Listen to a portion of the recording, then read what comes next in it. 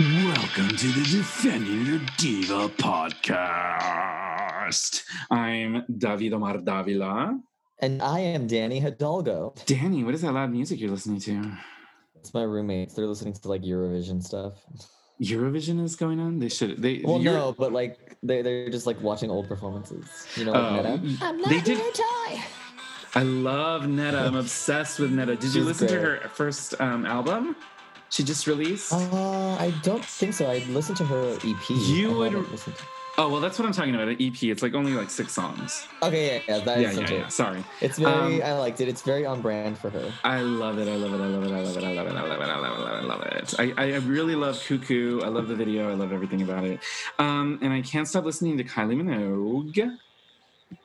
Oh, yeah, her new album is phenomenal. I just can't. I know we talked about it last week. It's like literally one of the best albums of her career. And that's saying a lot because she has very few albums that I dislike. That you don't like, which, while we're on the topic, our album for Vinyl Week this week is a Kylie Minogue album that you picked, which is called Impossible Princess. Impossible Princess, and it's a big flop from the 90s, and we're gonna give it a listen and see what we think. Yeah, I think it since has aged well. I think like critically, it's gotten since people have liked it. But so everyone, it was a big flop. Everyone out there, listen to say it again. Impossible Princess, and we'll talk about it here and decide if we want to defend it or defund it. Even the album cover is like very different for her. Like the album has gotten better over the week as the more I listen to it. I can't get it out of my head. That is not a Kylie reference, though it should be. What you did there. I can't get it out of my head. I just keep listening to like say something. It's like stuck in my head.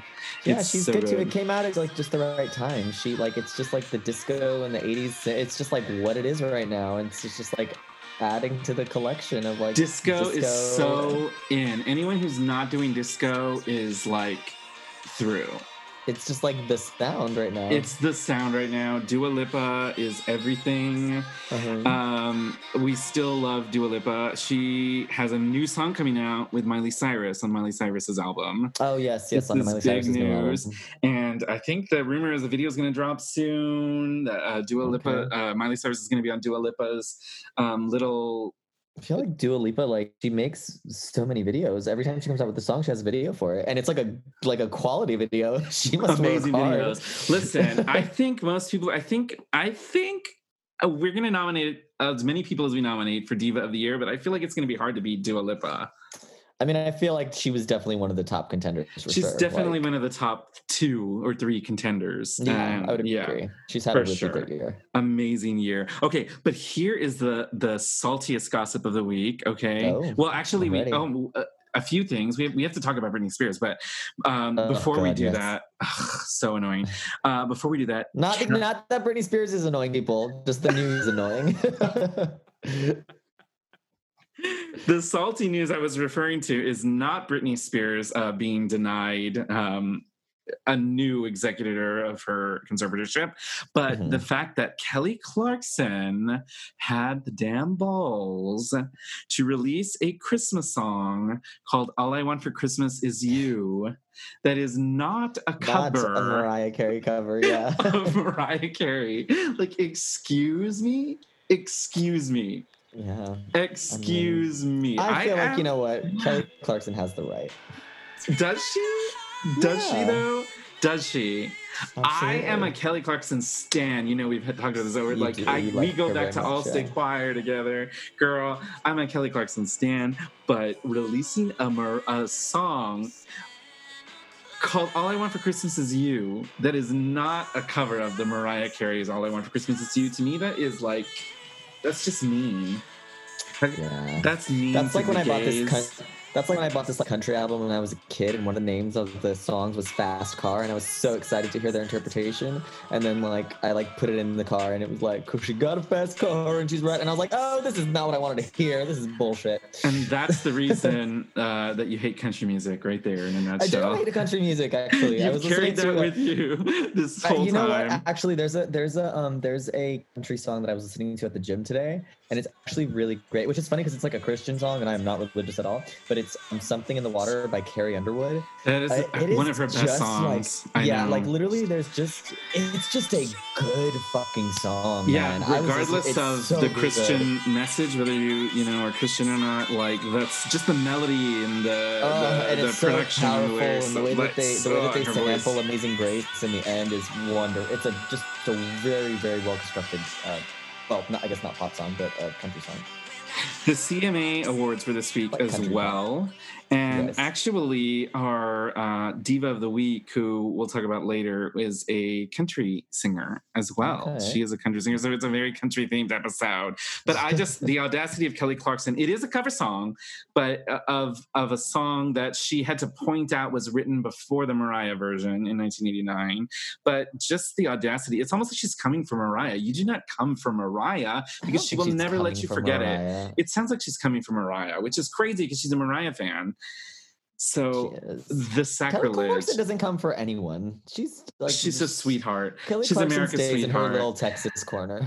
And I feel like she's definitely gonna be one of our nominees for Diva of the Year, even though she didn't really release much new music. She had a talk show though.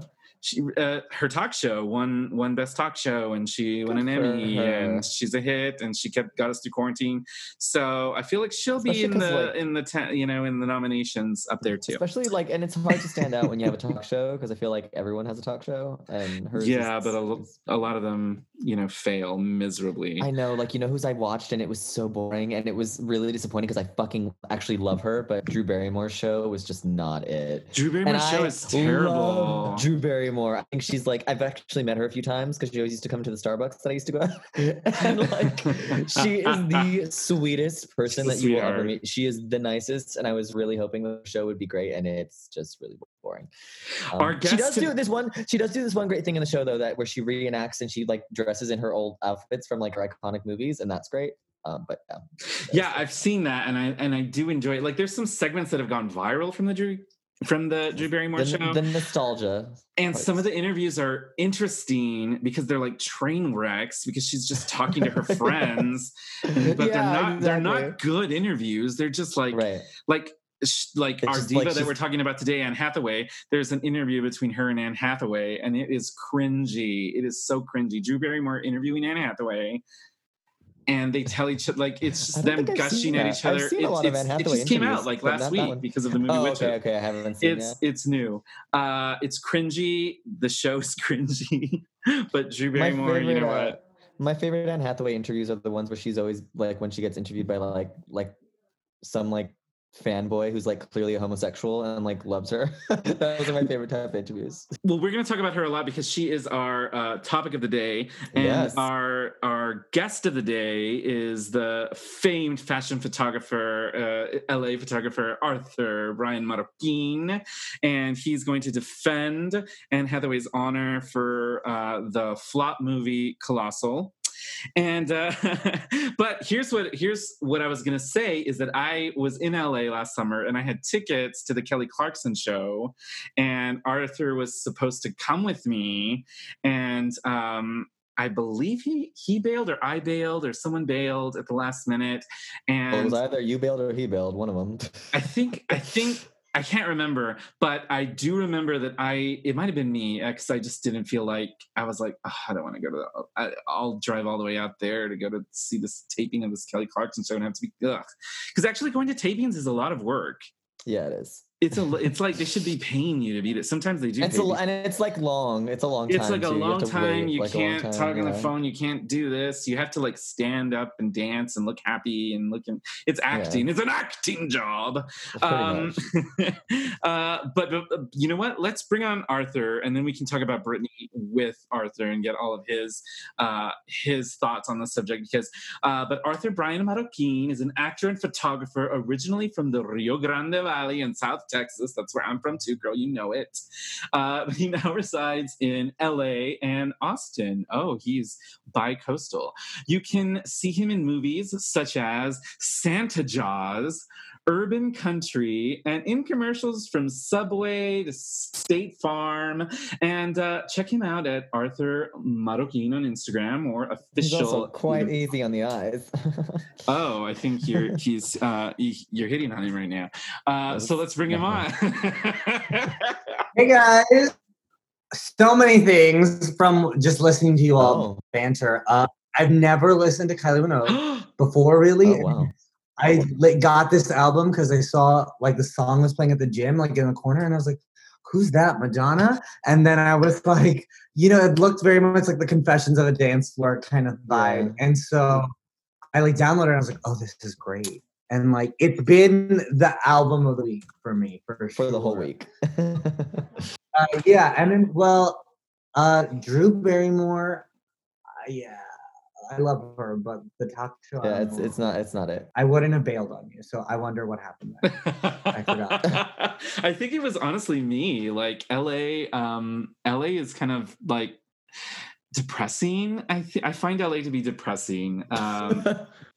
I do. But that's where Hollywood is. That's where the business is. I think I was just like in a funk that day and I was like, I don't want to go to Kelly Clarkson, which is crazy because I love Kelly Clarkson. I think I had just seen her in concert. And so I was like, fine by missing it. I was like, I'm cool. Like once you canceled, I was like, I just saw her in concert. I'm good. Well, there you go.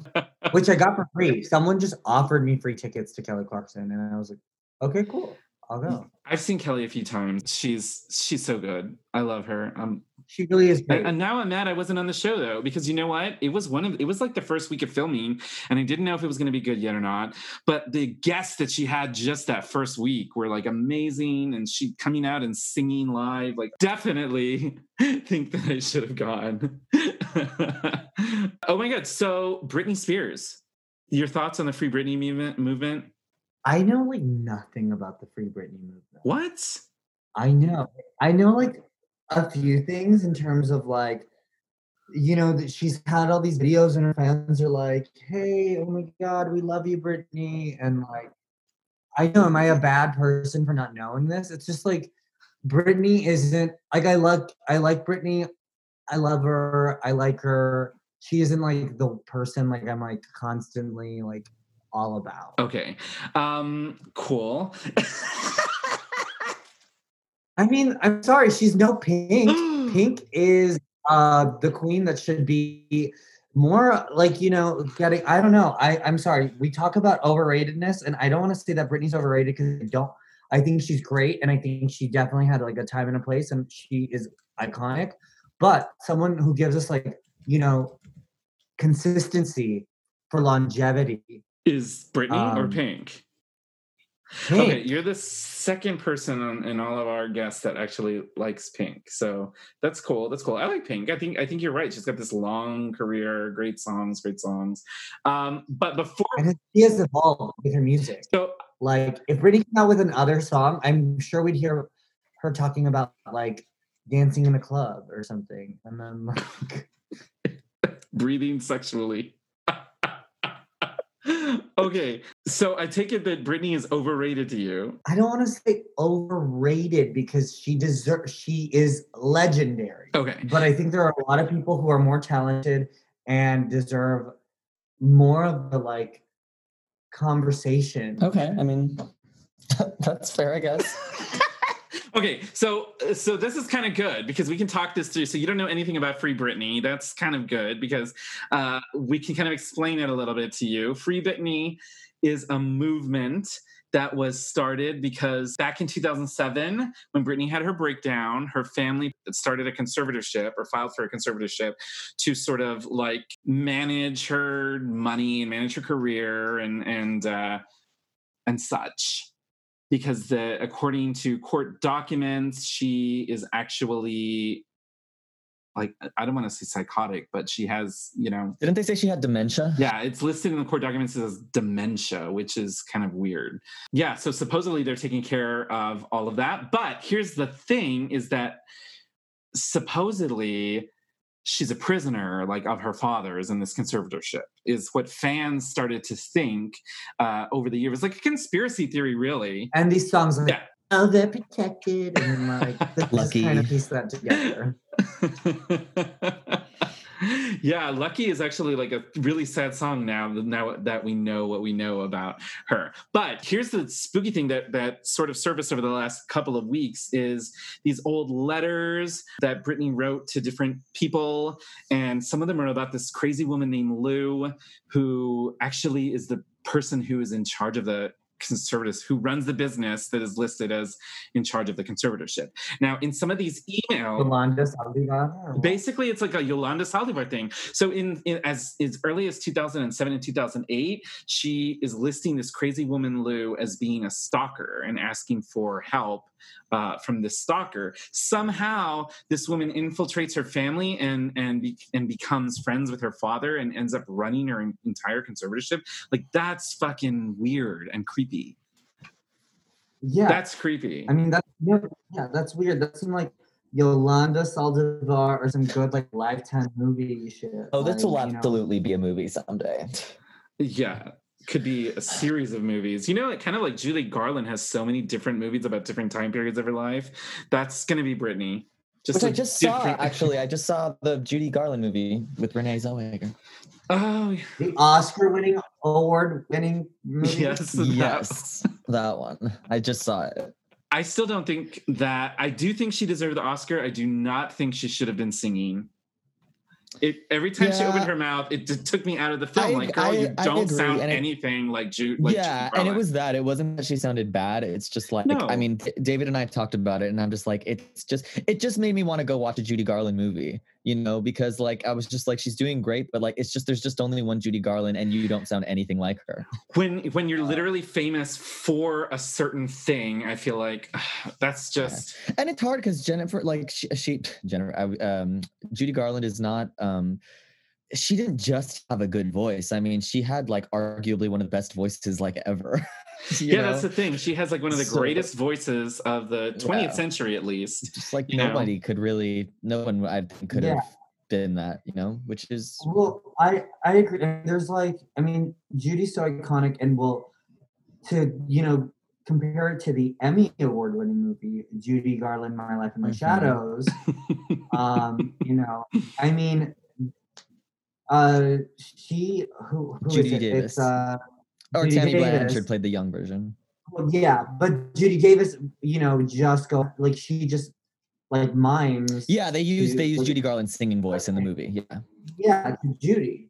Because I mean, just like Jennifer Lopez and those people knew she should not be singing Selena. Yeah, like have some common sense. For the new series, I remember hearing that they were gonna have the new Selena girl like sing. Are they? I was like, that's not Christian, whatever her name is. I don't think Selena's family would ever let like Selena's voice not be used. I was like, well, that's Selena, but no. Apparently, Selena's family is suing Netflix. Oh, or something. Over what? They sue for every little thing. Yeah, they do. They sent us a cease and desist when we were having our concert, and the Broadway sing Selena. Are you serious? That's ridiculous. Yeah. Wow. Yeah. Well. Yeah. So they were. Yeah. Apparently they were suing Netflix. At least a friend sent me that, and just like that they were like about the rights of. I don't know. They're always like fighting for rights. I don't know. There was that like Selena like short-lived musical, right? That like I never saw, but there's like a clip online. I saw a bootleg of it once. Yeah. You saw the entire bootleg? No, not entire. But I've seen like I saw like a 15-minute bootleg of it where it was more like a B-roll of like highlights, but it was interesting. Yeah, it looked very much like the movie. Literally, I think that's what it was supposed to be. I don't think it was this one song. This one song that she had with Chris, I think it was called like "I Want to Grow Old with You" or something like that. It was anyway. I don't know. Well, I mean, it was, and also like they're not even allowing like her ex-husband. He wanted to do. I think I don't remember if it was a series or a movie about like his experience with Selena, and like they blocked him from doing. His like memoir. Yeah, and they blocked him from doing the memoir. They tried to block him and they couldn't. Because they were like, no, he can do that if he wants to. But then I think he tried to do like a TV show or something, and they didn't let him. Which I don't know, whatever. Yeah. I don't know. We'll see. Christian Serratos is definitely much thinner than she's which a lot of people are already angry about on social media. Because Selena again was like, well, they're curvy. Yeah. Like I stood next to Emma Roberts, and that girl was like thin. I think they're gonna have 2 seasons from what I've heard, and this is supposed to be like Selena basically before she gets famous, like kind of like how she became famous, I guess. I feel like the end of season 1, the fucking like cliffhanger is a door is gonna open and it's gonna be Yolanda. I kind of said that. I was like, I feel like it's gonna be like they're gonna end the season with like, this is the new president of the club or something. Yeah, it's gonna be Yolanda. Yeah. Yeah, and the door is gonna open, and then all of us are gonna like, riot. Is it 2 seasons that's been confirmed? It's they said that the plan is for 2 seasons. I mean, I guess they have to see how the first season is prepared, but there's only so much you can. The first season is supposed to be from like childhood to her. I think it's supposed to focus on like her with the Dinos. Chris is in the trailer, and I like read the sides for Chris. Not that I was auditioning for it, but like my friend had an audition for it, and so like I knew that like that was happening, and then like I had a friend read for someone. I don't know if I can talk about it, but like at the Grammys. So like when Selena wins her Grammy. Oh, okay, cool. I mean, you didn't sign an NDA or anything. So. Yeah. I mean, also everybody knows that Selena won a Grammy, so it's not like. So it happens at the Grammys with a celebrity diva. She has a little encounter with a celebrity. Oh wait, Whitney Houston won her Grammy the same night, right? I don't know. I don't know about that, but I mean, I know she won a Grammy, but I don't know anything about the night. I'm not going to say anything, but David Davila, he's very smart. Okay, so basically, Whitney Houston. Thank you. Who plays Whitney Houston? I feel like that would be scrutinized just as much. Oh boy, we'll see. I have no idea, and so it wasn't my friend.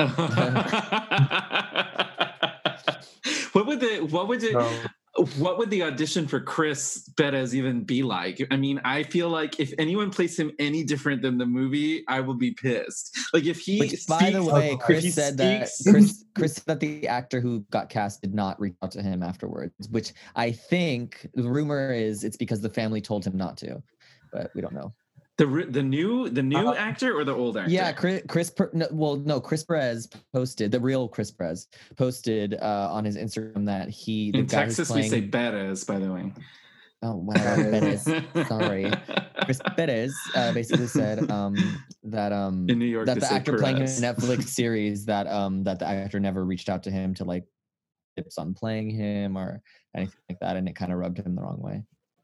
That is weird. Like when you're playing someone that's alive, I feel like you should reach out. Well, yeah, but the rumor is that the family told him don't do that.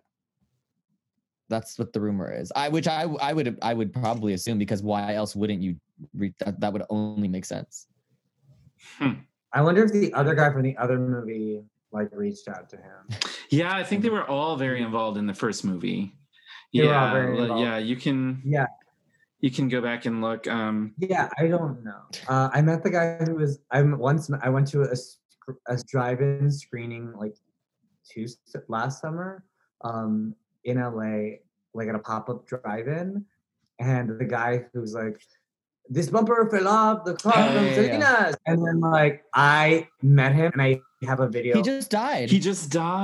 Yeah. Shut up. He was like young. Well, he just at the time of the movie he was. Well, yeah, I guess he still was. Yeah, I remember. No, he's like at least 50. Yeah, reading that. He apparently after that film he got a little bit famous for a little bit, and then he became a teacher, like a drama teacher. Yeah, he was my friend's drama teacher, and she made a really touching post about Guys, I literally just met him like a year ago, and we did that like line together. Anything for Selena. You said you have it on video? Yeah. Oh my gosh. This bumper's gonna go on my garage canal. Oh my god, I can't believe he died. So also the rumor is that like the girl, who plays Selena's cousin, who goes with her. She's the mom in the show. She's the mom, right? Yeah. Yeah, that's amazing. I kind of love that. That's a fun little connect. Trivia, yeah. No, the family was very involved in the first movie because Gregory Nava, who is a big, Chicano playwright and in the LA theater scene. He went to Texas and spent like a month with them, and the family like gave him all these old videotapes, and he interviewed them all one by one when he was writing that script. And he did interview Chris and stuff, and the family was really upset about it. They didn't want any of the Chris stuff in the movie, but Gregory Nava convinced in the first movie? Yeah, Gregory Nava convinced Mr. Quintanilla to keep it in there, that Selena would want it in there. I don't remember what the reasoning was, but it's all in the the behind the scenes of the DVD. I mean, that's stupid. Like, what's her husband? So that's like ridiculous, but whatever. Well, they didn't want like how the family didn't approve of it and all this stuff. Like they didn't. You got to remember also they're Jehovah's Witnesses, and Jehovah's Witnesses very, very, very strict, very strict. So they had all this. Yeah, I mean, there's rumors. This is right. Chisme.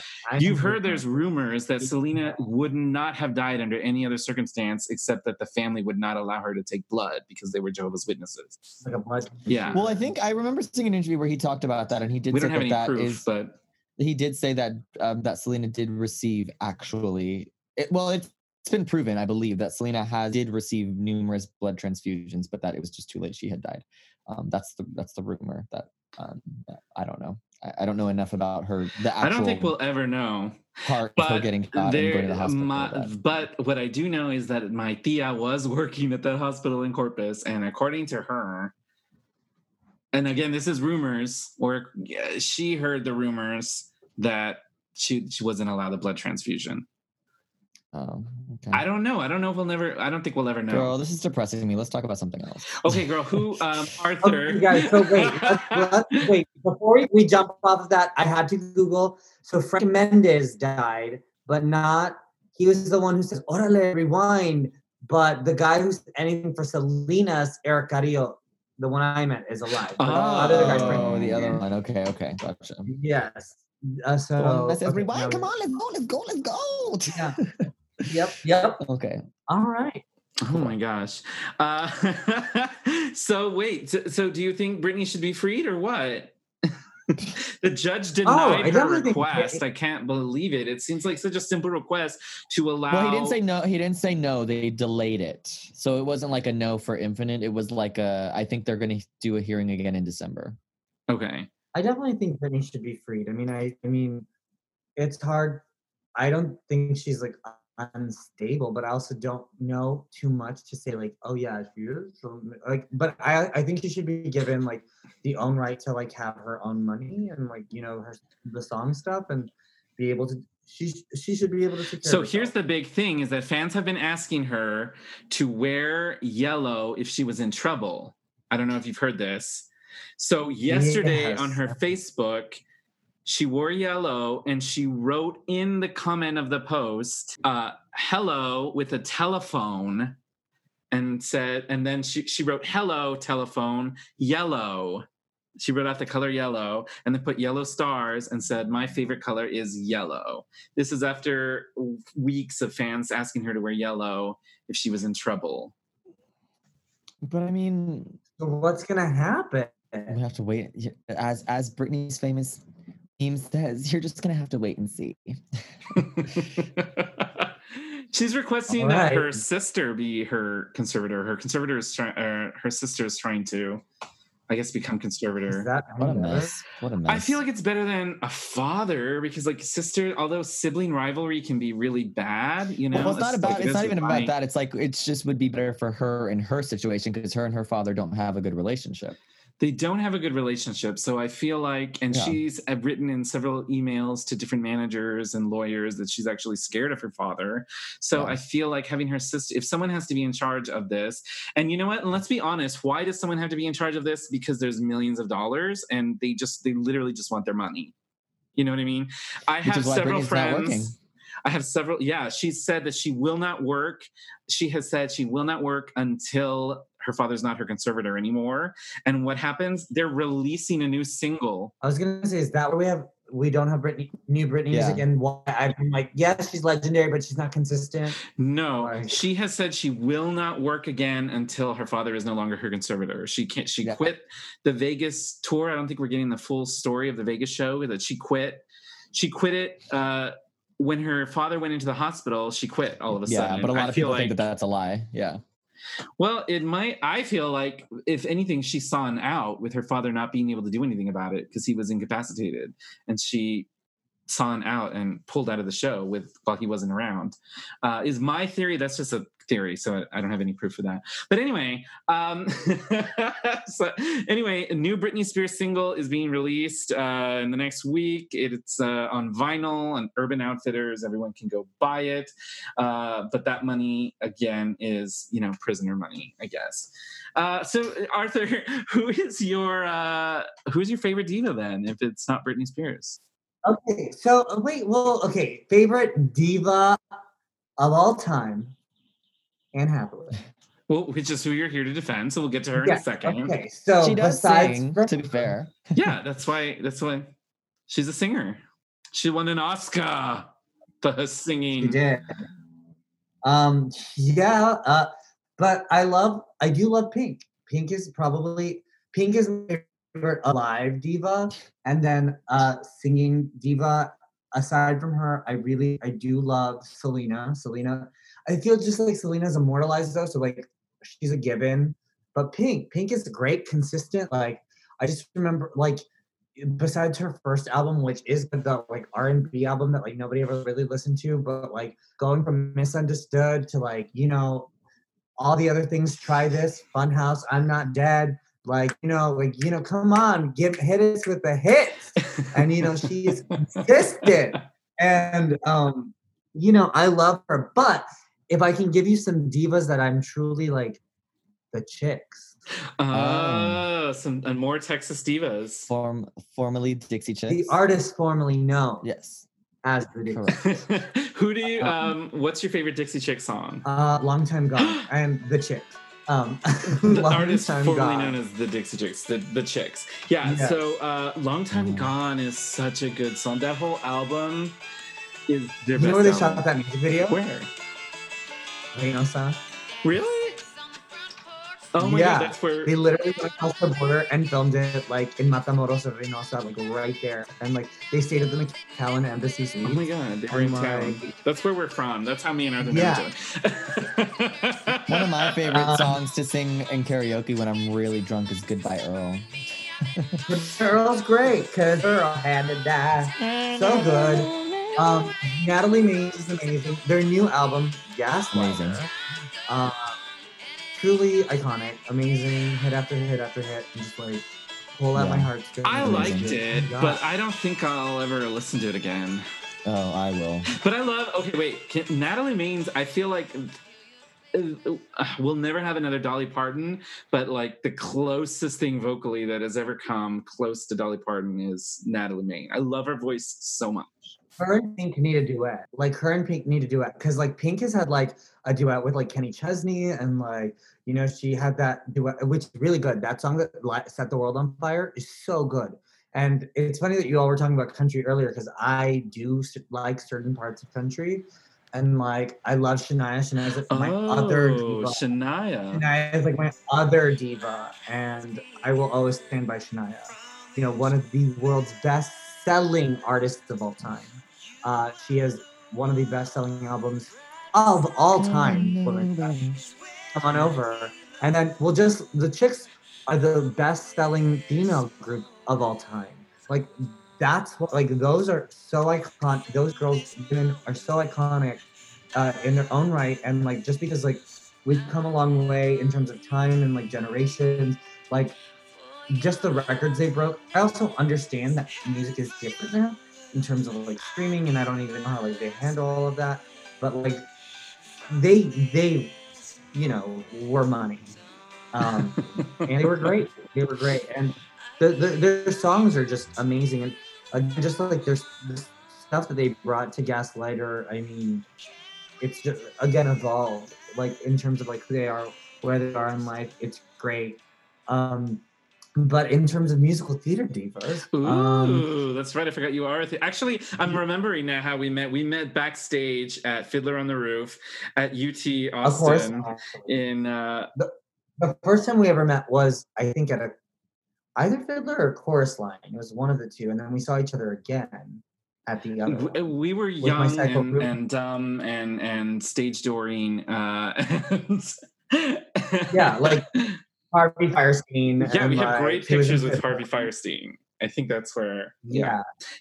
Yeah, and so I love. Okay, so I love Karen Olivo. Yes. Like, thank you. Loves her. Yeah. Thank you. To me, she's like the best thing that there is in Broadway right now, and does not get the credit. I mean, sure, she has a Tony and she has the leading role in tons of musicals all the time, but I feel like people don't give her enough credit. Arthur, who would direct that version of West Side Story back in 2009? Arthur Lawrence. Oh, Arthur Lawrence? Yeah. Yeah, she thanks him. And I was like, she's like, thank you, Arthur. And I was like, that was a shout out to me. But no, I love her. I mean, I love Megan Hilty, hashtag long live Ivy Lynn. You had a Karen fan here in that audience, so you got to be careful. Yeah, I was a Catherine McPhee fan, which has kind of changed over the last few months, but has it though? I don't know if it has. No. I mean, I'll always be a fan of her voice. I don't care what anyone says. I think she has a beautiful instrument. Anybody who tries to argue that, I think you're going to be talking to a wall with me. It is great. Yeah, it is good. It is trained. It is very disappointed with her politics. But yeah, I love Sutton Foster. Come on. Younger. Cannot wait for the new season of Younger. I love Younger. They're filming right now. I love Bernadette are they? Peters. Oh, finally. Yeah, I love Bernadette Peters. We stand. I love Angela Lansbury. I love, random musical theater love diva, Ellen Green. Oh, love yeah, her. That's not random. Daniel's obsessed with Ellen Green. Well, I was obsessed with Ellen Green for a very, very long time. I wish I could. What did she do? The only thing I know of Ellen Green is, of course, Little Shop of Horrors, the original, Little Shop of Horrors, the movie, Little Shop of Horrors, the revival. And other than that, don't forget, David, Little Shop of Horrors City Centers. That was the revival I was talking about. But the only other thing I know that she's ever done that I've seen is Wagons East with John Candy and her, which I think is a great movie.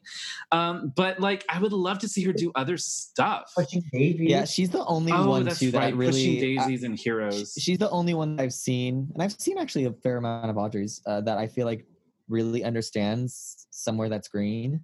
No, I saw MJ Rodriguez. Let me tell.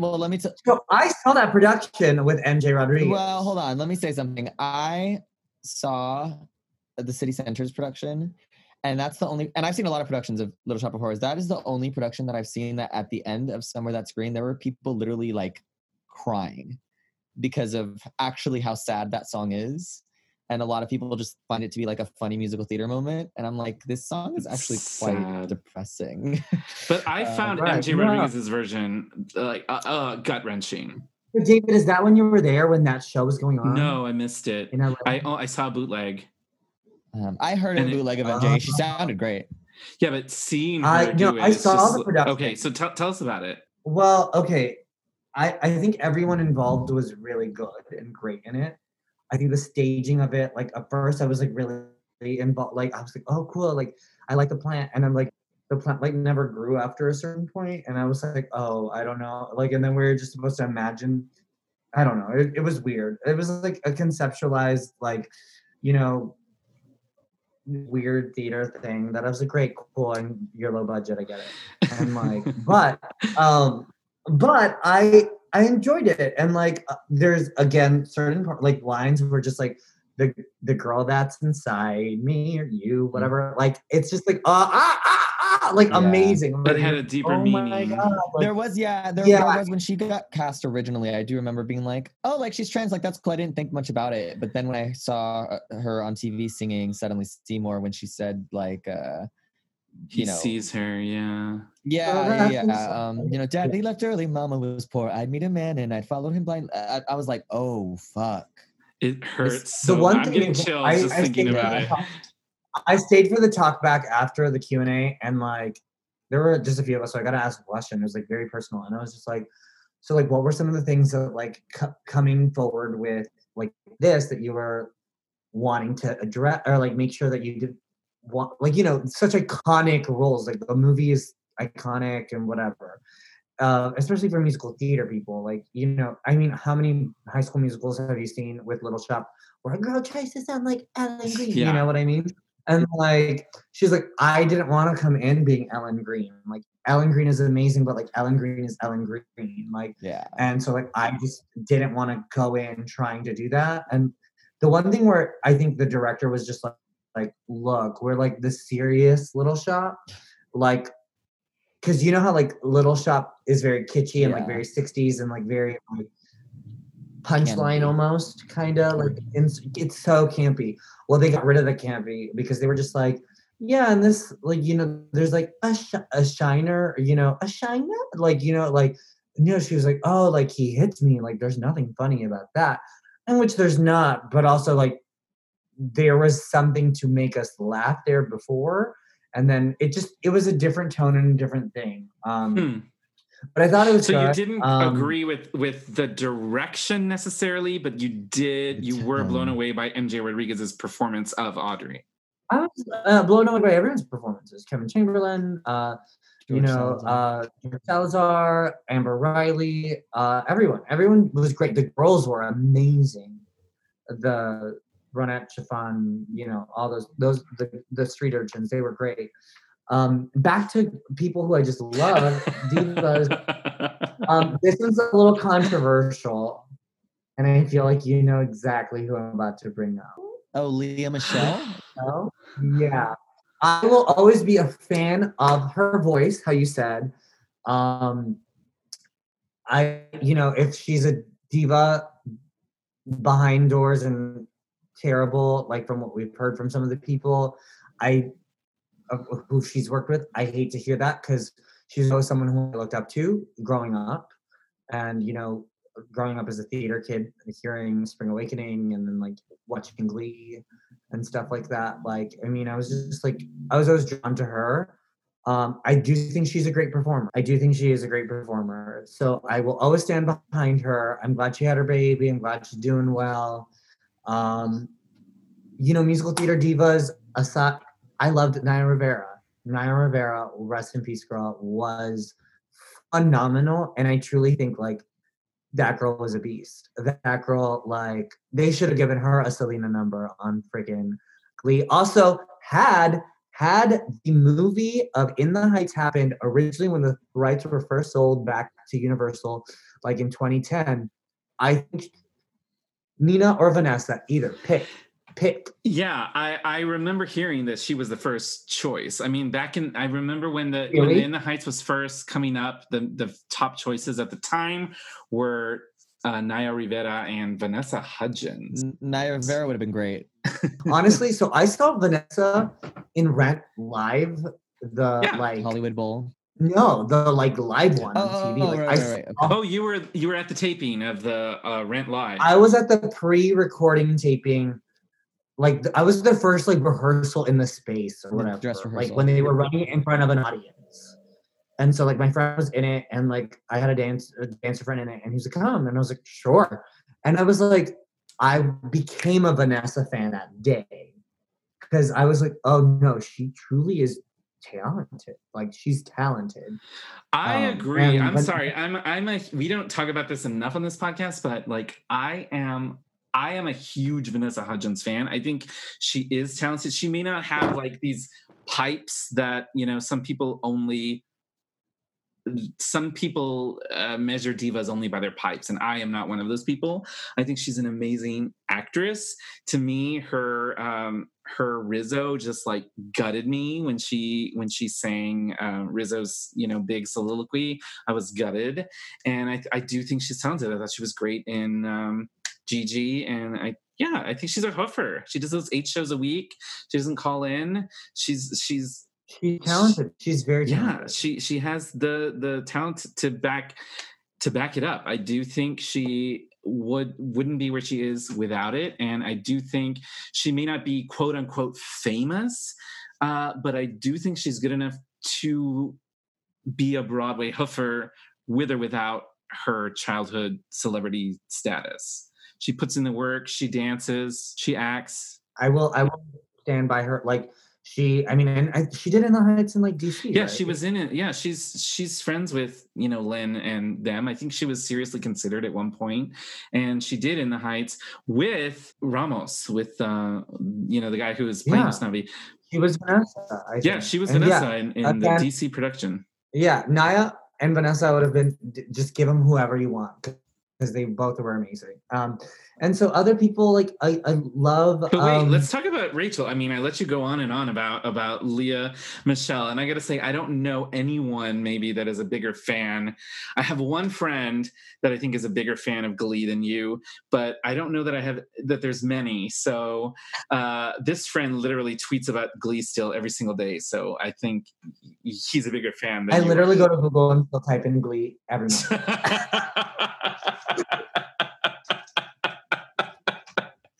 Well, I'm sorry. Do you think that she's over though? Like, yes, she's talented. Yes, I think her voice is one of the best. Is she over? I would say this in the nicest way possible. I mean, she's a cis, straight, white woman who's privileged. She's not over. Like, cancel culture is like, it's weird in the sense, like, she's not over. Like, she's banned. Like, so she's still gonna, Ryan Murphy's still gonna give her a job, and I still like her as a performer. Like, I think she handled the way it came about recently, the way she kind of apologized and didn't, was kind of unfortunate, because she should fire whoever told her to write that iPhone notes apology. But I am rooting for her to always work. I love her work because I just, I think she's a good actor and a good performer. And I hope she's a good person. And you've never met her in Hollywood? I have not, and I am glad I have not, just because you know how they always say, like, don't meet your heroes. Yeah. But I feel like if I met Anne Hathaway, like, Anne Hathaway would be the nicest. I met Anne Hathaway's mom. I also did meet Leah's mom, and Leah's mom was so sweet. I met Leah's mom at Leah's concert. I went to go see Leah's concert, and so I bought a ticket, and like the ticket, when I showed up, they were like, "This is a fraudulent ticket. Like, someone else has this ticket." Yeah, like I bought it like off of, like, I don't remember where, like, not Ticketmaster itself, but like, yeah, Ticketmaster. So somewhere, but it was like a duplicate ticket. And so I was like, what the? So luckily I got my money back. They were like, well, you're gonna have to go buy another ticket. And so all they had plenty of tickets though, like Lea Michele concert was now sold out. But so I went to go buy another ticket, and I was like, I'll buy a ticket. And my tickets were like right by the comp seats. And so like in row K or something. And that's like Leah got her mom and Emma Roberts tickets. And then so Emma was like, these are the tickets. Like super pissed that she was row K. And like and then like her mom, like, I'm forgetting her mom's name. It starts with an E, but like and I was like right next to them. And I was like, I said like something nice to Emma, and then as I was passing by, and then I kept on walking, and then I was like, oh, I'm headed literally right next to them. And I was like, I swear I'm not stalking you. Like, I was just because I was right behind them the entire time. And I was like, this looks really awkward now. But I think she'll work. I think she's talented. I don't know whether that means she'll come to theater next. If they'll have her, honey. I was gonna say, I don't really know. I feel like she's not very liked in the theater community, but I mean, even before all this stuff came out, people didn't like her. Yeah. Let's get to because we're gonna run out of time. Let's get to why you're here. There are a lot of other Broadway people that I love and divas, okay, that I didn't get to mention. So it's not that I don't love you anymore. It's just, yeah. Okay, so you're here to defend Anne Hathaway's honor. First of all, specifically in the movie Colossal, which we'll talk about, but why do people hate Anne Hathaway so much? I just don't get it. I want to say something about Anne Hathaway really, really quickly before we start, only because I feel like if I don't say it now, I'm going to forget, because we were talking about musical theater. For people who have not heard, there's a lot of people who don't know this, but Anne Hathaway did a production of Twelfth Night, and there is a soundtrack, and there is a song that she does with Audra McDonald, and it's called Full Fathom 5, and I've never heard anything more heavenly. It is Anne Hathaway and Audra McDonald singing, and it is the most beautiful thing. I want to fall asleep to it every night. Anne Hathaway sounds absolutely stunningly gorgeous. It's only like a minute and a half long song, but it is the most beautiful thing you will ever hear. So people who are listening, look up Anne Hathaway and Audra McDonald, Full Fathom 5, the song. It's amazing. Legit. You didn't know it? I did not. Nobody fucking knew it. I found it on Tumblr one day and I was like, what is this? Well, Twelfth Night, which was the public theater, Shakespeare in the Park, was the hottest ticket in town. You had to, and I don't know that it's ever happened since then. It was like she got phenomenal reviews too. 2009, I want to say. I'm ready for Anne's Tony. You had to sleep in the park to get tickets for this, and people would camp out. Was it free? Was it the Shakespeare in the Park? It's Shakespeare in the Park. It's free. It was free. It's always free, but you have to get there. And really, usually, if you get to the park by like 8 a.m., you're good to get a ticket. But not for this production. People were camping out, all night, sleeping in the park. Which luckily it's summer and it's Central Park, so there's it's pretty easy to sleep in Central Park. But Anne Hathaway would come all the time and like bring pizza to the campers or bring them breakfast and coffee because she was so sweet. It was the must ticket of that summer.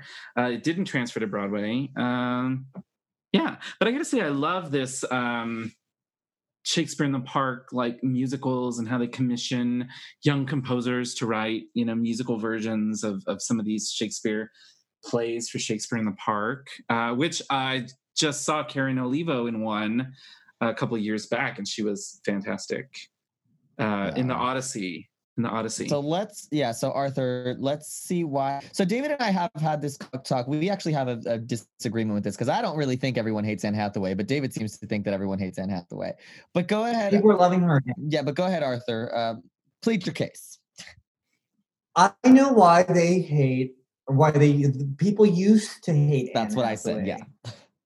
The half the haters used to be around due to Anne's Oscar trail, and she said it herself. She was even on Andy Cohen. I saw this interview with her. Like, what's one thing? She was like, "Your Oscar." They were talking about her Oscar, and she's like, "I wish I wouldn't have won it." Yeah. And then he was like, "Why?" And then she's like, "Well, you know why." And then like she kind of elaborates a little bit, but is vague. Like, she's like, everyone, I just got so much hate, and like, but she's like, you know why? Like, I wish I wouldn't have won it. And it's the way that they went about, like, people, America has this thing on, like, we love people, and then, like, we love turning on people. They started to do that with Jennifer Lawrence as well.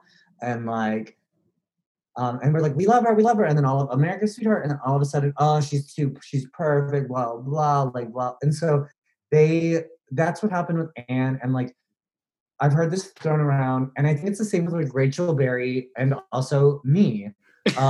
Just like the theater kid who tries too hard. Yeah, that's what people were saying, like, that she tries too hard. Yeah. But it's just because she was rehearsed, and so what? Like, I'd rather have someone like who's rehearsed and polished and clean versus someone who's just gonna like make a complete idiot of themselves. And like,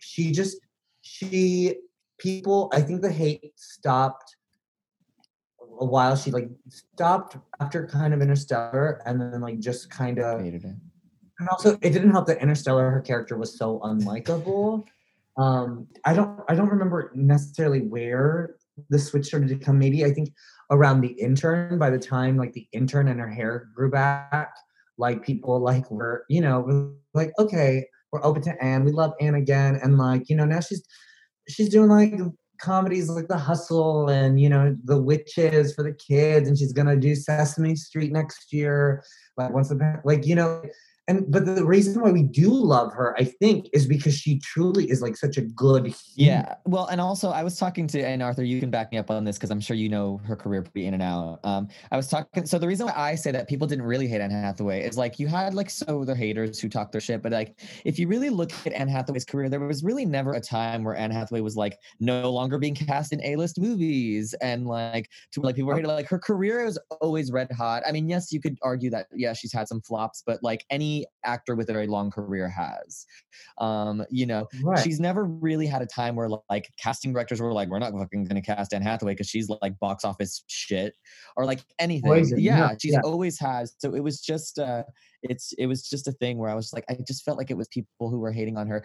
And also the thing about is that anyone who says that they don't like Anne Hathaway, none of them ever says, I don't like her because she's not a good actress. So it's like they all just hate on her personality. So I'm like, listen, as long as you're giving those performances and are a good person, because I mean, you said you love Lea Michele, like Lea Michele's talented, but then she's apparently a shitty person. So like, and those are rumors. That's what I said, apparently. Yeah, and so like many Anne, rumors. Like many. Even when I went to go see Anne get her star on the Hollywood Walk of Fame, like she was like, I've been thinking about this and thinking about who I was going to thank and who do I thank? And then she was like, do I thank like, Hollywood? Do I thank my manager? Do I thank like my career? And she's like, no, I need to thank the people who like the indigenous people who actually own this land. Like, and I was like, oh my God, you're amazing. And like, she's just talked about like so many things. Like she's like talked about like women's rights and gay rights and her brother's gay and just how like, she's definitely stood up for like, women in the workplace and just, I don't know, being a kind person. And like during quarantine, she let her Instagram be used by a trans woman of color who just went on every day and like went on like spitting facts on how like to help better, and then like Anne came in on one day to wrap it up with her. And like, it's just like someone who's doing things constantly to actually make the world a better place. And the thing is she's using her platform. And so it makes it, I hate when I hear people like, oh, well, they're an actor. They should just like learn lines, blah, blah, blah. And the Dixie Chicks, they should just be singing music, shut up and sing. Like, they have a platform. You're already listening to them because of these other things that they have to say that are making you feel a certain way. So like, they I don't know. Anne's great. I definitely love her. I never sold that story. Ah! Yeah. I met her when I went to go see, so she did a one-woman play in New York called Grounded. Yeah. And I went to the box office. It was the day that I think it was like, I think there's only like 2 performances left. And I went to the public and I was like, do you guys have like any tickets left? And he was like, actually we have one more. And it was in front row. And I was like, fuck yeah. And I got it for $30 and it was amazing. So I saw the play. The play was great. And then I got to meet Anne Hathaway after. And it was so funny because I've never really been like, I'm not really one for stage dooring and stuff like that. And if I do meet an actor, I never really ask for a picture. I would prefer to just like talk to them. So I just went up to Anne Hathaway and she was very like super gracious. And I was like, I just have to tell you that I genuinely like you're one of my favorite actresses. I cannot wait to see what you do. I think that like every movie you've been in, I've just loved your performances and I'm always looking forward to like seeing what you do. And I just really think you're great. And I don't want to take up your time. And she was like, oh my gosh, thank you so much. So the funny part though was, excuse me. So after I said this, I turned around and I said, oh, well, I said, it was just very wonderful to meet you and what a lovely performance. And yeah. And I was like, hi. And she turns and she's like, oh, hey, wait. And I was like, what? And she's like, I'm sorry. Did you like want a picture? And I was like, oh, no, it's okay. And then she was like, oh, okay. Well, nice to meet you. It was just so funny because she was just like, okay.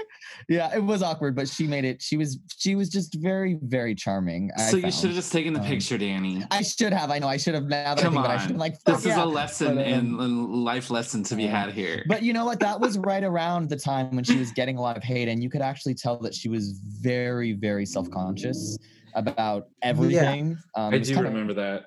Yeah, but she and was I do remember a lot of people didn't like that play, but I couldn't get tickets. It was like all sold out. I liked it very much, but also there's this one, I think I've mentioned it on the show before, but there's a show on Amazon Prime called Modern Love. Per episode, yes, you mentioned it way too much. Yeah, because it's just her. Have you seen it, Arthur? Have you seen it, Arthur? Yeah, the Critics' Choice nominated Anne Hathaway for Modern Love. Like I said, just watch the scene in the diner is fantastic. But Arthur, I don't. There's a musical number. Anyway, so wait, okay, so it's 2016. Anne Hathaway is hated by everyone, and she decides to make a movie called Colossal. I was just getting mad. Wait, when did she win her Oscar? 2014. Yeah, so in 2016, when she was filming this movie, was during that period that you guys were talking about, right? You should also say that this movie Colossal was actually very well received by the critics. It just publicly was not. I wouldn't say like.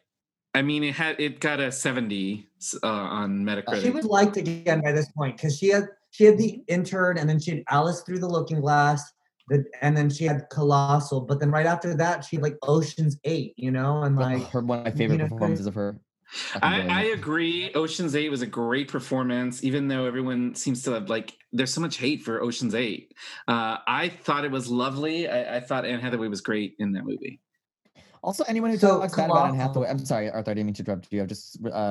Anyone who talks, it's funny. My friend didn't like her performance because he's like, I just feel like she's kind of playing herself, and I'm like, that's the whole point of her in that movie. Is she's like literally making fun of being an actress. Anyway, go ahead, Arthur. Sorry. Yeah, no, and so. I will say, the song One is in between Les Mis and Interstellar, and that is I was not the biggest fan. I still am a fan, but again, The Intern I was very happy with, but then Colossal. First of all, The Intern, she should have been nominated for a Golden Globe. Just give it to her for the damn under / musical / comedy. Just give her the damn nomination. She's great. Okay, Colossal. All right. Should have been her third Oscar nomination. And I truly, truly think that she was robbed of it because no one ever has even heard of that movie, even when I bring it up. No, right. No one's heard of it. And well, it was the production team that was behind it. They were I think, sometimes movies need money to get made. And so I think this movie is about this weird, like a Godzilla Japanese well, it's not it's in Korea, this monster from Seoul that attacks Seoul, Korea, and so they had this Asian investor, and I think ultimately they were well, it's sci-fi, and so sci-fi movies don't do well, but truly it is one of her best performances. She's funny. She's funny from literally the first beat when she walks in, because she's just drunkenly walking in, and you're this bitch is drunk, and just laughing at it, and you're okay. And we like a sloppy Anne because she's aware of it, she's whatever, but we like to see her let go. But also just her other first Oscar nomination, Rachel Getting Married, where she's a total mess. And I've seen someone. The thing is with Rachel Getting Married, it really hits home because there's someone who I was whoa, that is that person in my life, where I was that's that person. They're not even Anne. I was that is that person being so destructive. And so this person was destructive, but laughed it off. And so that's so funny. But then there's the moments where she's I have to stop. I'm that's where her the most earnest moments were so good. And then Jason Sudeikis, who's so good in the movie too, and then he just has a turn, and then he's just fuck you, and then okay. So I just remember people okay. Let me explain the movie a little bit. That you're going on and on about, because people that don't know it, no one's heard of this movie, and no one's gonna know what the fuck you're talking about right now. So let me say, okay, so this movie Colossal 2016 is made on a dime. It's made on a dime by a Spanish, Spanish filmmaker, Nacho, who wrote and directed this movie. It is about, really, it's about two different things, because there's the actual plot of the movie, and then what it's really about. Really, it's about addicts and abuse and toxic relationships among addicts. But that's what it's really about. But the plot involves a dinosaur or like a Godzilla character that appears. Godzilla. Yeah, like a Godzilla-esque character that appears over Seoul, Korea at 8:05 every morning, which just so happens to be the moment when Anne Hathaway's character, drunkenly in a blackout stupor, crosses a certain playground. And eventually she starts thinking that she might actually be this monster attacking Seoul when she's blacked out and on this magical playground. And it spins out from there. It gets kind of wild. But I want to say, before you go any further, that I think that the movie, while a cool concept, and yes, a good performance from Anne Hathaway, is not good. I disagree, but so, let's hear it. Yeah, go on. I disagree. I think everyone in the cast is great. I think the story is brilliant. I think the story is really creative. I think it's different. It's creative, and it was different. And then so I just remember people I remember on Facebook comments when Colossal was coming out. I went for a date night, and this was nothing like a date movie. The trailer's so different. Like, fuck y'all. Like, this was a different. Like, this was not what the movie was about. And I'm like, yeah, the first time that we're not seeing a movie trailer give away the entire movie. I think people maybe were going and expecting it to be like this really funny, campy movie, maybe. And yeah, it's not what it was. It's actually quite an intellectual film. Yeah, I think that what it wants to be a Charlie Kaufman film, like Adaptation or Eternal Sunshine of the Spotless Mind or Being John Malkovich, But I don't think it's as good as those movies. I think that's what it was aiming for. I don't think it pulled it off. That's my opinion. But that takes that. Not to take anything away from Anne Hathaway, though, yes, I do want to take away. I do think that her gay hairdresser should have been fired in that movie. Oh, her wig. I could not get over her hair. They couldn't afford a gay hairdresser. I don't think her hair had grown that long at that point. Okay, I don't understand if she's going to wear a wig. I liked her hair in terms of it just was so different from Anne. That's the thing. I like seeing her again. I love Catwoman. I just love seeing the box we have put and built Anne in, and that's what it was. Again, that's what we haven't talked about. I think the real reason people hate Anne Hathaway is because she was Catwoman. I forgot about that. People loved her as Catwoman, David. But Catwoman was. No, great. I'm actually glad we're talking about this because I think straight guys hated her as Catwoman.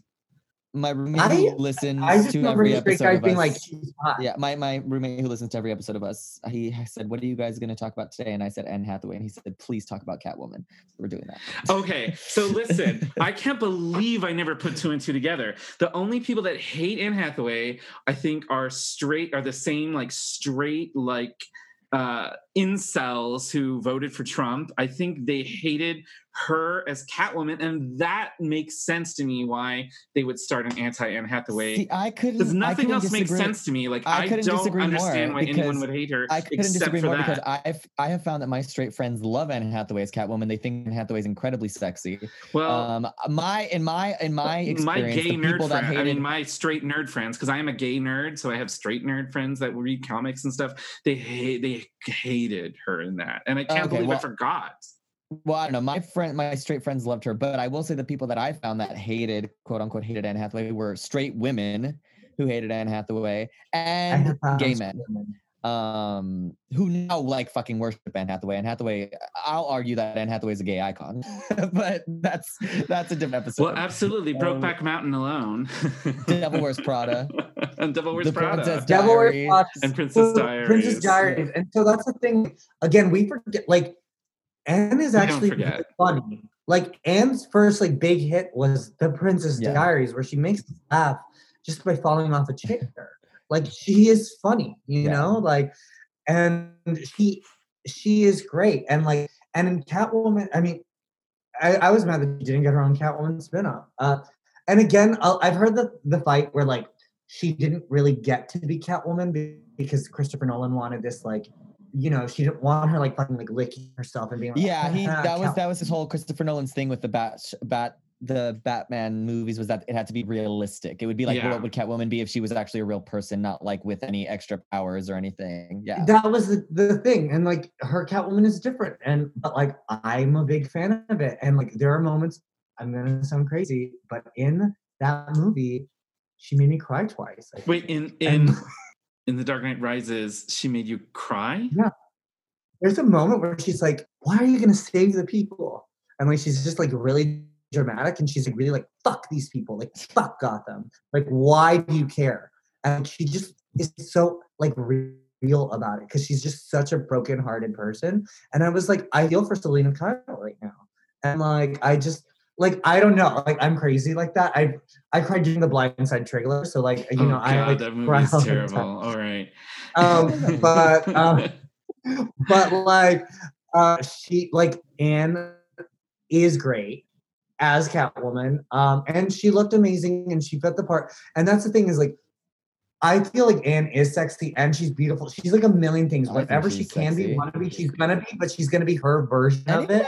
Anybody who thinks that Anne Hathaway is not sexy needs to watch Love and Other Drugs. Well, because I don't know, because we're gay. Like we're not looking at her. I think Anne Hathaway is incredibly sexy. If I were straight, I'd be all about it. All of my Anne favorite movies, like Devil Wears Prada, Princess Diaries, Colossal, Love and Other Drugs, Les Mis. Like, Love and Other Drugs is one of my favorite movies, actually. Slip my wrist. She is so great in Love and Other Drugs. Like, wonderful performance. And she again, was nominated for a Golden Globe for that performance. Yeah. Another time she's a mess in that movie because she's just like the hippie kind of, or just kind of the girl who like. Yeah, she has her character has Parkinson's in the movie, and there's moments where you. Yes, it's very sad. Slip my wrist. Blah. It's very sad. But let's talk about Colossal because no, why do you think Colossal is a good movie? It is a good movie, and like I like the twist with Jason Sudeikis. And you're like, oh, this is like the love interest. And you're like, this is not the love interest. And this guy's always been a dick. And the moment like he's like turning, like it's great because you can see like Anne is finding, or like Anne's character is finding, she's addicted to like, you know, alcohol, first of all. And she's addicted to help because she jumps from one relationship to maybe almost this other one. She just realizes like, you know what, she needs herself and to focus on herself. And so there's something at the end when she knows what she needs to do, and then she just goes to Seoul, and she shows up, and there's like this epic like shot where she's like walking, and like she's just gonna go fight this damn monster, like the Jason Sudeikis monster, and like it's iconic, and she's just like, I don't give a shit, and I'm here to stop you, and like, and she's it's so good, it is so good, and I just it's truly something that everyone needs to go watch. It's a great shot, and it's a great performance, and actually it's a great twist ending. The ending is very satisfying. But do you not think that they should have planted some of the seeds of that earlier in the film? It feels like they come out of nowhere. Like you said, Jason Sudeikis turns on his head like halfway through the movie. They could have shown us him being the childhood dick thing at the beginning of the movie. They just give it to us at the end all of a sudden when like she remembers that it was him.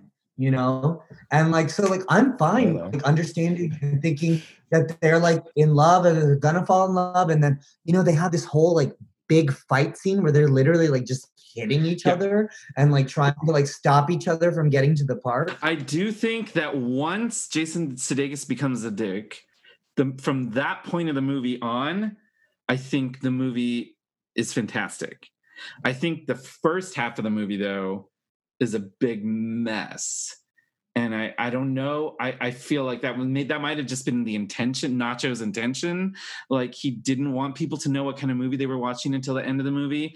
But I feel like that because of that, it fails because people on a date night think they're seeing one type of a movie and then they're blindsided, not knowing really that they're watching a Charles Kaufman movie. What do you think? You look really mad at me right now. Well, I'm waiting to hear if Danny's gonna say anything. Mm-hmm. Oh no, I mean I liked the movie, but I felt like you both are speaking about it so intellectually that I don't want to. Yeah, no. I liked it. I thought it was good. I go back to like my first moments watching the movie.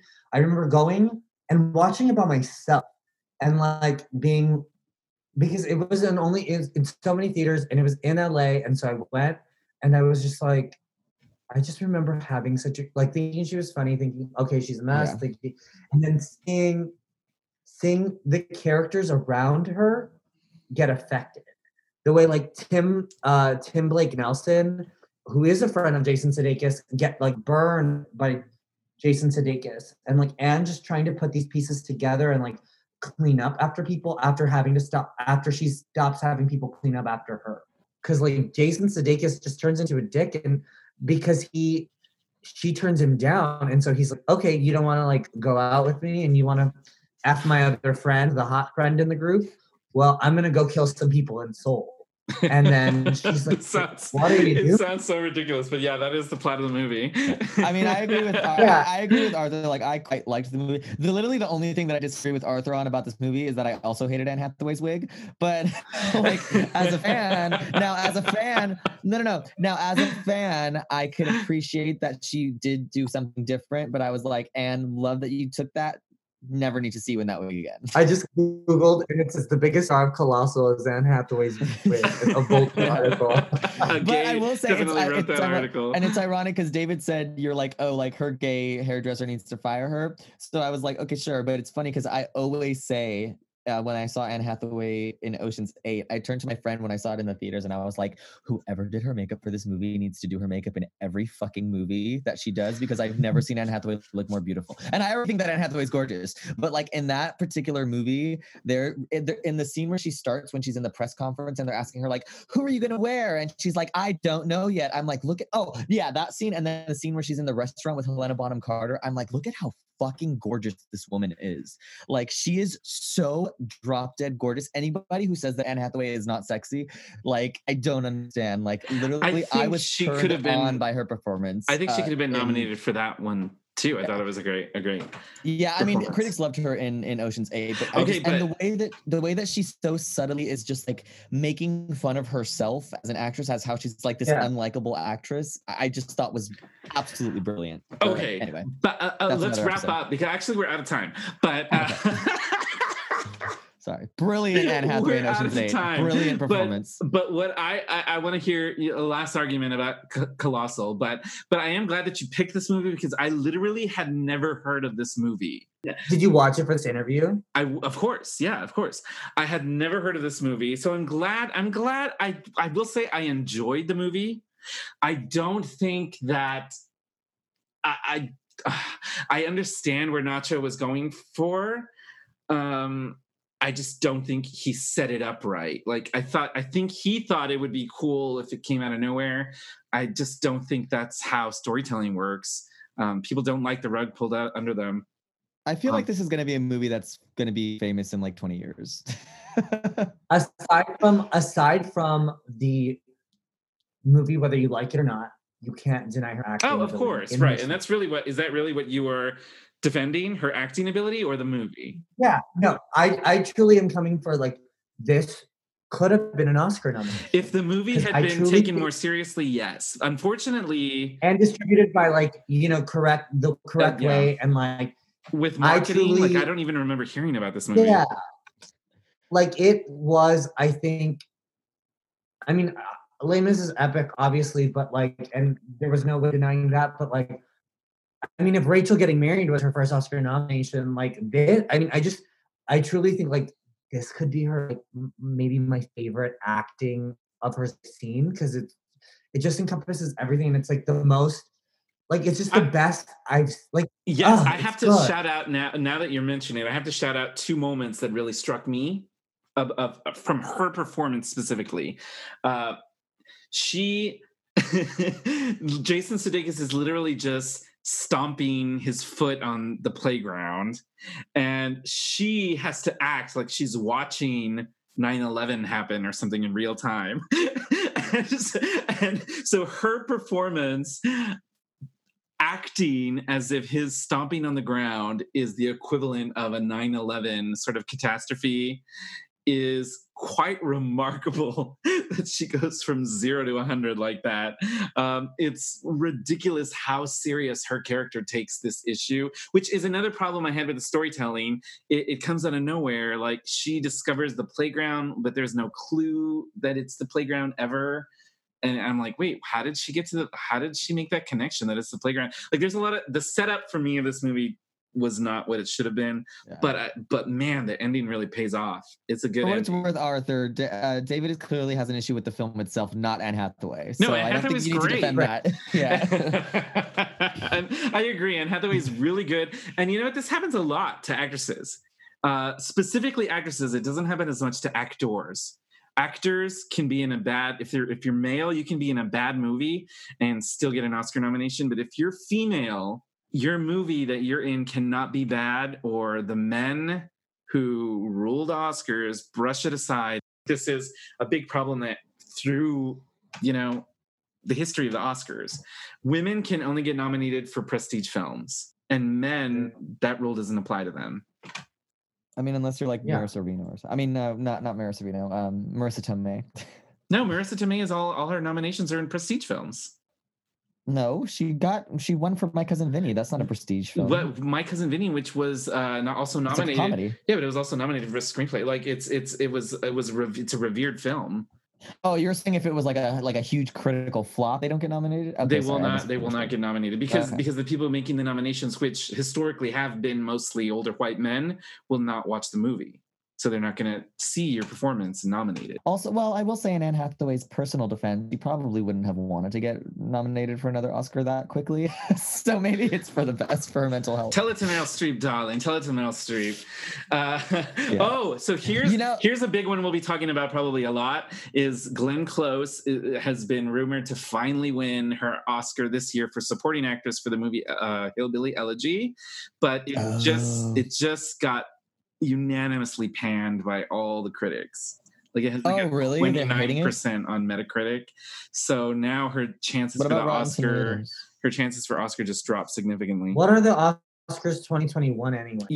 Let's be real. It's going to be all like Netflix and HBO films and Hulu films. I will say Meryl Streep said something about her Oscar nominations that I kind of loved, because she was like, everybody always says Meryl Streep's been nominated more times than anybody else in the world, and she's the best actress in the world. And she's like, yeah, that's true. But she's like, what's also true is that Meryl Streep has lost more than anybody else.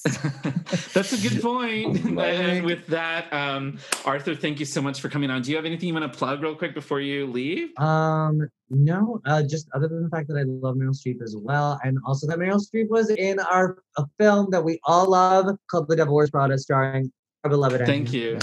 Oh, we got it's the film that made Anne Hathaway a gay icon. Well, and Christmas is coming, so you've got to watch Santa Jaws, which you are in. Oh my God. No spoilers, please. But yes, there is a shark. Yes, it does have a peppermint unicorn horn, and it does wear a Santa hat. So check out Santa Jaws on Amazon Prime, starring Arthur Brian Monaqueen. Thanks, Arthur. Yeah, thank you guys. Thank you, Danny. It was a pleasure, Arthur. And people, please listen to Full Fathom 5 by Audra McDonald and Anne Hathaway. Thank you so much for coming on, Arthur. We love you. Have a good week. Bye. Thank you. Oh, but the sound of Britney Spears giving one of those weird farts means that it is time for the upcoming Diva of the Moment, who's having a moment in the moment we are having right now. And this one is having a moment. I heard this song on the actual radio as I was driving in an actual car. And I said, who the hell is that diva I've never heard of? Because the song was so good. The diva in question is Gabby Barrett. Have you heard of her? Okay. I have not. Gabby Barrett, and she is hot right now. And I heard her song on pop radio, a country song. She claims it's country, but it sounds very pop. But it does have it's like country pop, and it's big right now. She just appeared too. I heard this song like a week ago, and like 2 days later, she appeared on the Country Music Awards. So she is having a moment. and we do need to go take a listen to her and check it out. And Danny, have a good week. Thanks. Yeah, everyone have a great... Stay safe, y'all. The holidays are coming up, and it's insane. The COVID is insane, and it's real. All of my friends who shared pictures of your Halloween parties and thought you were cute and with no one having masks, y'all look really stupid right now, I gotta say. I still don't understand why people who are like, why would you post? I don't know, whatever. Like, right, like if you were gonna do that, it's one thing, but then you're gonna do it and tell everyone. Dumb enough to go out is one thing, David. Again, exactly. But like, bitch, I'm not gonna. If I'm doing that, I'm not about to post about it. You would never know. I can't believe that they. Yeah, exactly. Oh my god, the stupidity. I'm not trying to get. I don't. I mean, but I don't. By the way, no, like, but also I want to. But like, I want to say one thing, which is that the main place that it's spreading is at indoor restaurants, y'all, because everyone has to take their masks off to eat. And in that time period, the droplets get into the air. And what do we learn? David, I have to ask you something quickly before we go. Okay. So I was on a date today, and my date asked me a question. Yeah, it was great. So we went into an outdoor restaurant, but it was one of those outdoor things, I guess, because it's getting cold, where they make like a little tent, basically. Yes. And he was like, so if it's like there's ventilation in here, and he's like, isn't it basically like eating indoors? And I didn't have an answer. No, I agree. I think it is. I think it's like eating indoors, which is really dumb. Like people are getting really upset about it. They're like, wait, so we can eat indoors if we're outdoors? Like that makes no sense. And it doesn't make sense. Literally, the whole thing is that the air, if you put droplets in that air and the next person takes off their mask to eat and they get your COVID droplets while they're eating, that's why restaurants is the main place that spreads, indoor restaurants specifically. So because every single person that walks in has to eventually take up their mask at some point. So I just think, I mean, it sucks for restaurants. The restaurant that I was working at, is still closed. 3 of my coworkers died. I know I've said that a few times, but Jesus. Yeah. So it is serious. People are dying and hospital workers are dying. And now the hospitals are almost at capacity across the country. Like, if you have an injury or something, if you need surgery, the hospitals are already at capacity. So, like, guys, this is getting out of control. Everyone needs to do their part and be careful Thanksgiving. So just try to be safe, y'all. I know. It's so depressing. What a depressing podcast about this today. It's really not worth it. Like, it's really not. Oh, we need Adele to drop an album and save us. Have a good week, to Daniel. test us more. Don't forget to listen to our Vinyl Club selection. Impossible Princess by Kylie Minogue. And we'll see you next week. Bye, Danny. Yes, indeed. Bye.